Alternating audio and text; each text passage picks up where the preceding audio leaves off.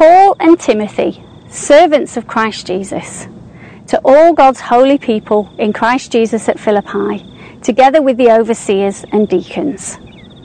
Grace and peace to you from our God, our Father and the Lord Jesus Christ. I thank my God every time I remember you. In all my prayers for all of you, I always pray with joy because of your partnership in the gospel from the first day until now, being confident of this, that he who began a good work in you will carry it on to completion until the day of Christ Jesus. It is right for me to feel this way about all of you, since I have you in my heart, and whether I am in chains or defending and confirming the gospel, all of you sharing God's grace with me. God can testify how I long for all of you with the affection of Christ Jesus. And this is my prayer, that your love may abound more and more in knowledge and depth of insight, so that you may be able to discern what is best, and may be pure and blameless for the day of Christ, filled with the fruit of righteousness that comes through Christ Jesus, to the glory and praise of God. What makes you a good citizen? I'm a naturalised citizen of Australia, and here's my certificate to prove it. I'm also a British citizen, so I get to enjoy all the benefits of being British and the benefits of being a European. Well, maybe not that anymore, but being a citizen of a country gives you rights and guarantees, doesn't it? It also gives you responsibilities. So being an Australian means I have a responsibility to follow the authorities and the law of the land for the benefit of the country as a whole. So when people were stockpiling toilet rolls, what did we say it was? We didn't call it undignified, or we didn't call it unfair. We called it un-Australian. And I bring up citizenship because I've called this new series in Philippians Gospel Citizens. Why? Well, chapter 1 verse 27 is like a key verse that sums up the message of this letter. It says, "Whatever happens, conduct yourselves in a manner worthy of the gospel of Christ." The words "conduct yourselves in a manner worthy" there translate one ancient Greek command word, politevomai, which means literally be a citizen of, or live your life. So Paul is telling the Christians in Philippi to citizenize the gospel, to be gospel citizens. In other words, to have their identity, their sense of self, and flowing from that how they live, centred on, wrapped up in, and all about Jesus. Philippi was a Roman colony, and it was in what is now southern Greece. And they had the rights and privileges of being a Roman citizen. So they would have been acutely aware of what being a citizen meant. And this letter comes to them from the Apostle Paul. He's writing from prison, probably in Rome. And to get the full background about Philippi and the church there, read Acts 16. Paul had headed there after God had told him to in a dream. And it was the first church planted in mainland Europe. It was a church founded in persecution and opposition from the get-go. But also alongside that, amazing stories of conversion and growth as well. And it would always have been easier for the Philippians to give up on Jesus and give up on Paul. But this letter is so full of joy and thanks and affection because they never did give up on him. They were still partners in the gospel with him.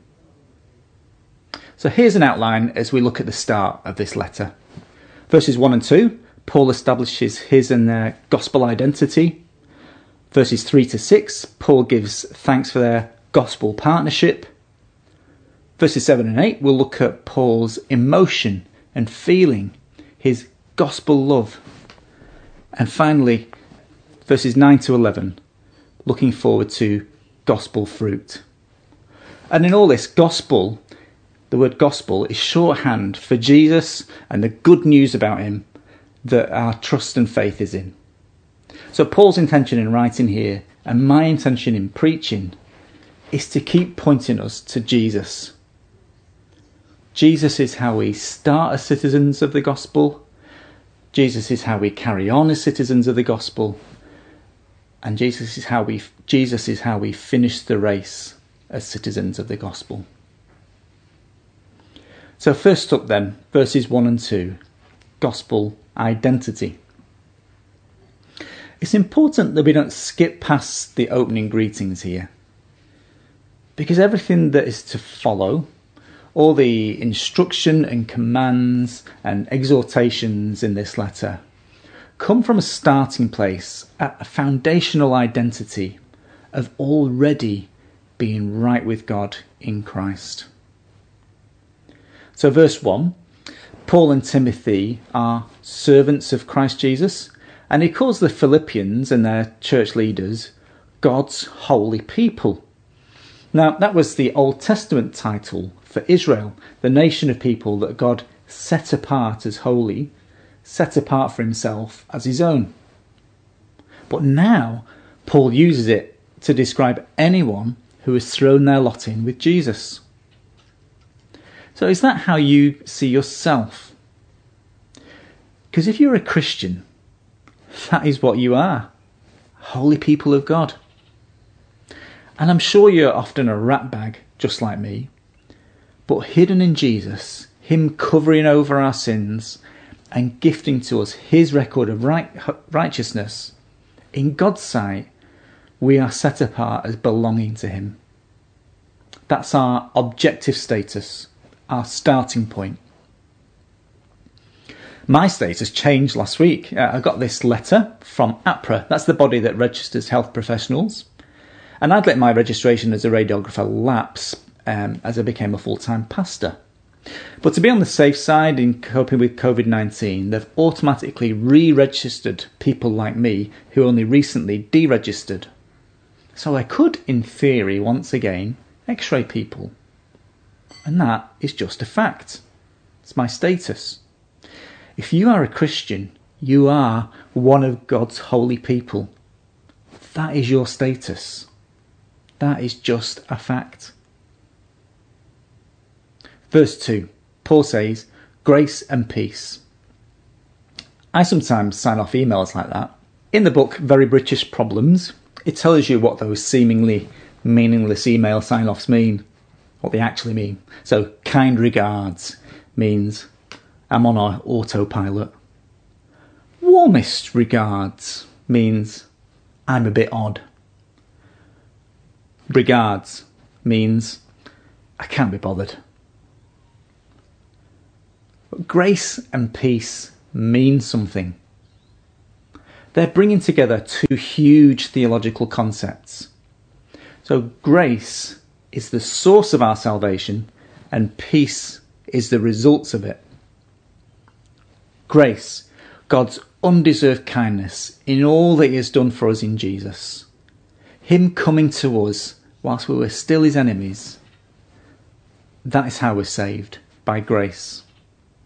And the result of that, the result of our salvation is peace. Peace with God and peace with people, knowing that ultimately, in the end, we are fundamentally more than okay with God. So that's the solid ground that Paul is not telling us how to get to, but rather the solid, signed off, permanent citizenship that we enjoy right now as disciples of Jesus. That's our starting point. That's our gospel identity. So next, our gospel partnership. Paul's writing to the Philippians from prison, and that would mean that they would be getting a bad reputation for being associated with him. They had every reason to abandon him, and yet Paul can remain thankful and full of affection for him because they've stood by him. He's thankful for their partnership and for their progress. First, partnership. I thank my God every time I remember you. In all my prayers for all of you, I always pray with joy because of your partnership in the gospel from the first day until now. Partnership in the gospel. Well, from Paul's point of view, he's doing his thing, preaching and being put in prison for it, and then carrying on preaching anyway. And they're doing their thing that is just as important a part of the whole gospel project. They've sent Epaphroditus with a care package to provide for Paul's needs in prison. And that was how they could best, at that point, partner in getting the gospel to the ends of the earth. Partnership is about wholehearted, active commitment and ownership. So partnership says my church, not your church or the church. Partnership says not how is church reaching people with Jesus, but how am I reaching people with Jesus and helping my church to do that as well. I expect as our services are online, lots of people watching are checking us out to see if you like us. And if that's you, welcome. It's really good to have you with us. But let me say, gospel partnership is not about being a consumer looking for a church that gives you sufficient warm fuzzies, ticks enough boxes that mean you'll enjoy it enough to stick with it. No, gospel partnership is about everyone pitching in, taking ownership and responsibility to use who God has made you to be to help people fall in love with Jesus and to grow in him for God's glory. Church is not about being a spectator, like watching a game of football where you boo or cheer depending on how much you like what you see going on in front of you. No, in church we're all players. Now some people in my position are player captains, yes, but we're all players, all with our role to play. The only spectators are our family and friends who don't yet know Jesus, and we're praying that they'll want to get on the pitch and join in. So Paul is thankful for their partnership and for their progress. Verse 6. Being confident of this, that he who began a good work in you will carry it on to completion until the day of Christ Jesus. That day of Christ Jesus is the day when Jesus will return to judge the world and gather those who belong to him and make us perfect, ready for a perfect existence with him forever. So all of our evil and nasty bits dealt with and done away with. Only the good bits to enjoy for eternity with God and his perfect goodness. So a big theme of this letter is how having our minds set on that future hope helps us set the right priorities and live for Jesus in the here and now. And Paul is confident that the Philippians will keep progressing on their way there. He's confident because it is God who began that work in them, God who continues that to grow them, and God who will complete them in becoming gospel citizens of heaven. Wonder, have you got any half-finished projects around your home? I know I have. And it seems to be tradies who are the worst at this. Maybe they hate bringing the work home with them. Sharon's dad was a joiner, and when we were sorting out old photographs the other day, she pointed out how she had these spectacular fitted wardrobes he built, amazing, great quality. Well, every single one without the doors that he never got around to doing. But we are God's project, and he doesn't leave things half done. Just think of the grand sweep of the Bible, God's big picture. Creation, fall, flood, makes a covenant. There's an exodus from Egypt. We're in the promised land. There's a temple, kings, prophets, exile, return. God the Son, Jesus, becoming one of us so he can suffer and die in our place. Sending his Spirit to live in us, making us born again spiritually, rewriting our hearts, adopting us as his children, with the promise of Jesus' return in a new heaven and earth combined. God's not now going to say, you know what, I don't think I can be bothered finishing this little project of this human. It's all too hard. No, God chose you before time itself began, and chosen you will stay until you are made perfect at the end of time. And God promises to be at work in you to make you increasingly more like Jesus along the way. So don't give up, because God won't give up on you. Don't worry too much about how restricted we are in being church together with COVID-19 around, because it's the same God who began his work in us, who is still in us, working in us, to keep us progressing, regardless of the circumstances.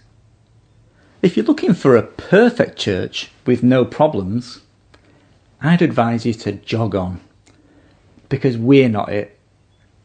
But if you're looking for a church that's looking to grow and progress as we love Jesus and love each other, well, that's what we're on about. That's what we're trusting God to do in us. That's what we're joining in with wholeheartedly, so far as it's up to us. So gospel identity, gospel partnership, and now Paul writes with gospel love. This gospel partnership isn't a dry intellectual exercise, head only, but a feeling, affectionate partnership. Verse 7. It is right for me to feel this way about all of you, since I have you in my heart. And whether I'm in chains or defending and confirming the gospel, all of you sharing God's grace with me. God can testify how I long for all of you with the affection of Christ Jesus. When I got that letter about being re-registered as a radiographer, it got me reminiscing about my old shift group at the RA. So your shift group are the people you do late shifts and night shifts, things like that with. And you form deeper bonds of friendship through shared trauma, through partnering together, through some crazily busy and pressured shifts together. Well, that's the kind of feeling Paul's got for the Philippians. Now, don't worry if you aren't the most affectionate person like me. You won't be left lacking as a Christian. See, Paul and you and I are provided with, verse 8, the affection of Christ Jesus. And I think we're feeling that affection more than usual at the moment. Us being physically kept apart is highlighting for us how thankful we are for each other. And I'm extremely thankful for the way you have all stepped up in your feeling and your care and your love for one another through this health crisis, in a way that's meant us not just surviving, but continuing to grow. So thank you. Now, I'm a British male, so I'm genetically predisposed not to reveal it. But I have for you Christ's affection. Finally, Paul prays and looks forward to their gospel fruit. The really unusual thing about this letter of Paul's is that he's got hardly any correcting or rebuking to do. There is a bit later on. They're not a perfect church, but compared to, say, the Corinthians or the Galatians, the church at Philippi is a show church, like the star pupil. So what does Paul still want for them? What does God want for his church? He wants them to grow in the quantity and the quality of their love. Verse 9. And this is my prayer, that your love may abound more and more in knowledge and depth of insight, so that you may be able to discern what is best and may be pure and blameless for the day of Christ. In all his prison letters, Paul always prays that they may love one another more. And in every letter we have of his in the Bible, he prays that they grow in the knowledge of God. And the two go together well, because he's not talking about a dry intellectual head knowledge, a list of cold doctrines to assent to. No, he's talking about relational knowledge of God. So if I ask you to go and get to know someone better, well, what will you do? Well, you go and hang out with them, spend time with them. You chat with them, listen to what they've got to say. And we can get to know Jesus through his words in the Bible and in the rest of the Bible, which is ultimately all about him. Paul's prayer is that as the Philippians grow in their knowledge of God, the result will be always knowing what the best thing to do is. So it's not about working out what is right and what's wrong, so much as working out from a list of things that are okay to do for God, which is the best, or as Bill and Ted would say, which is the most excellent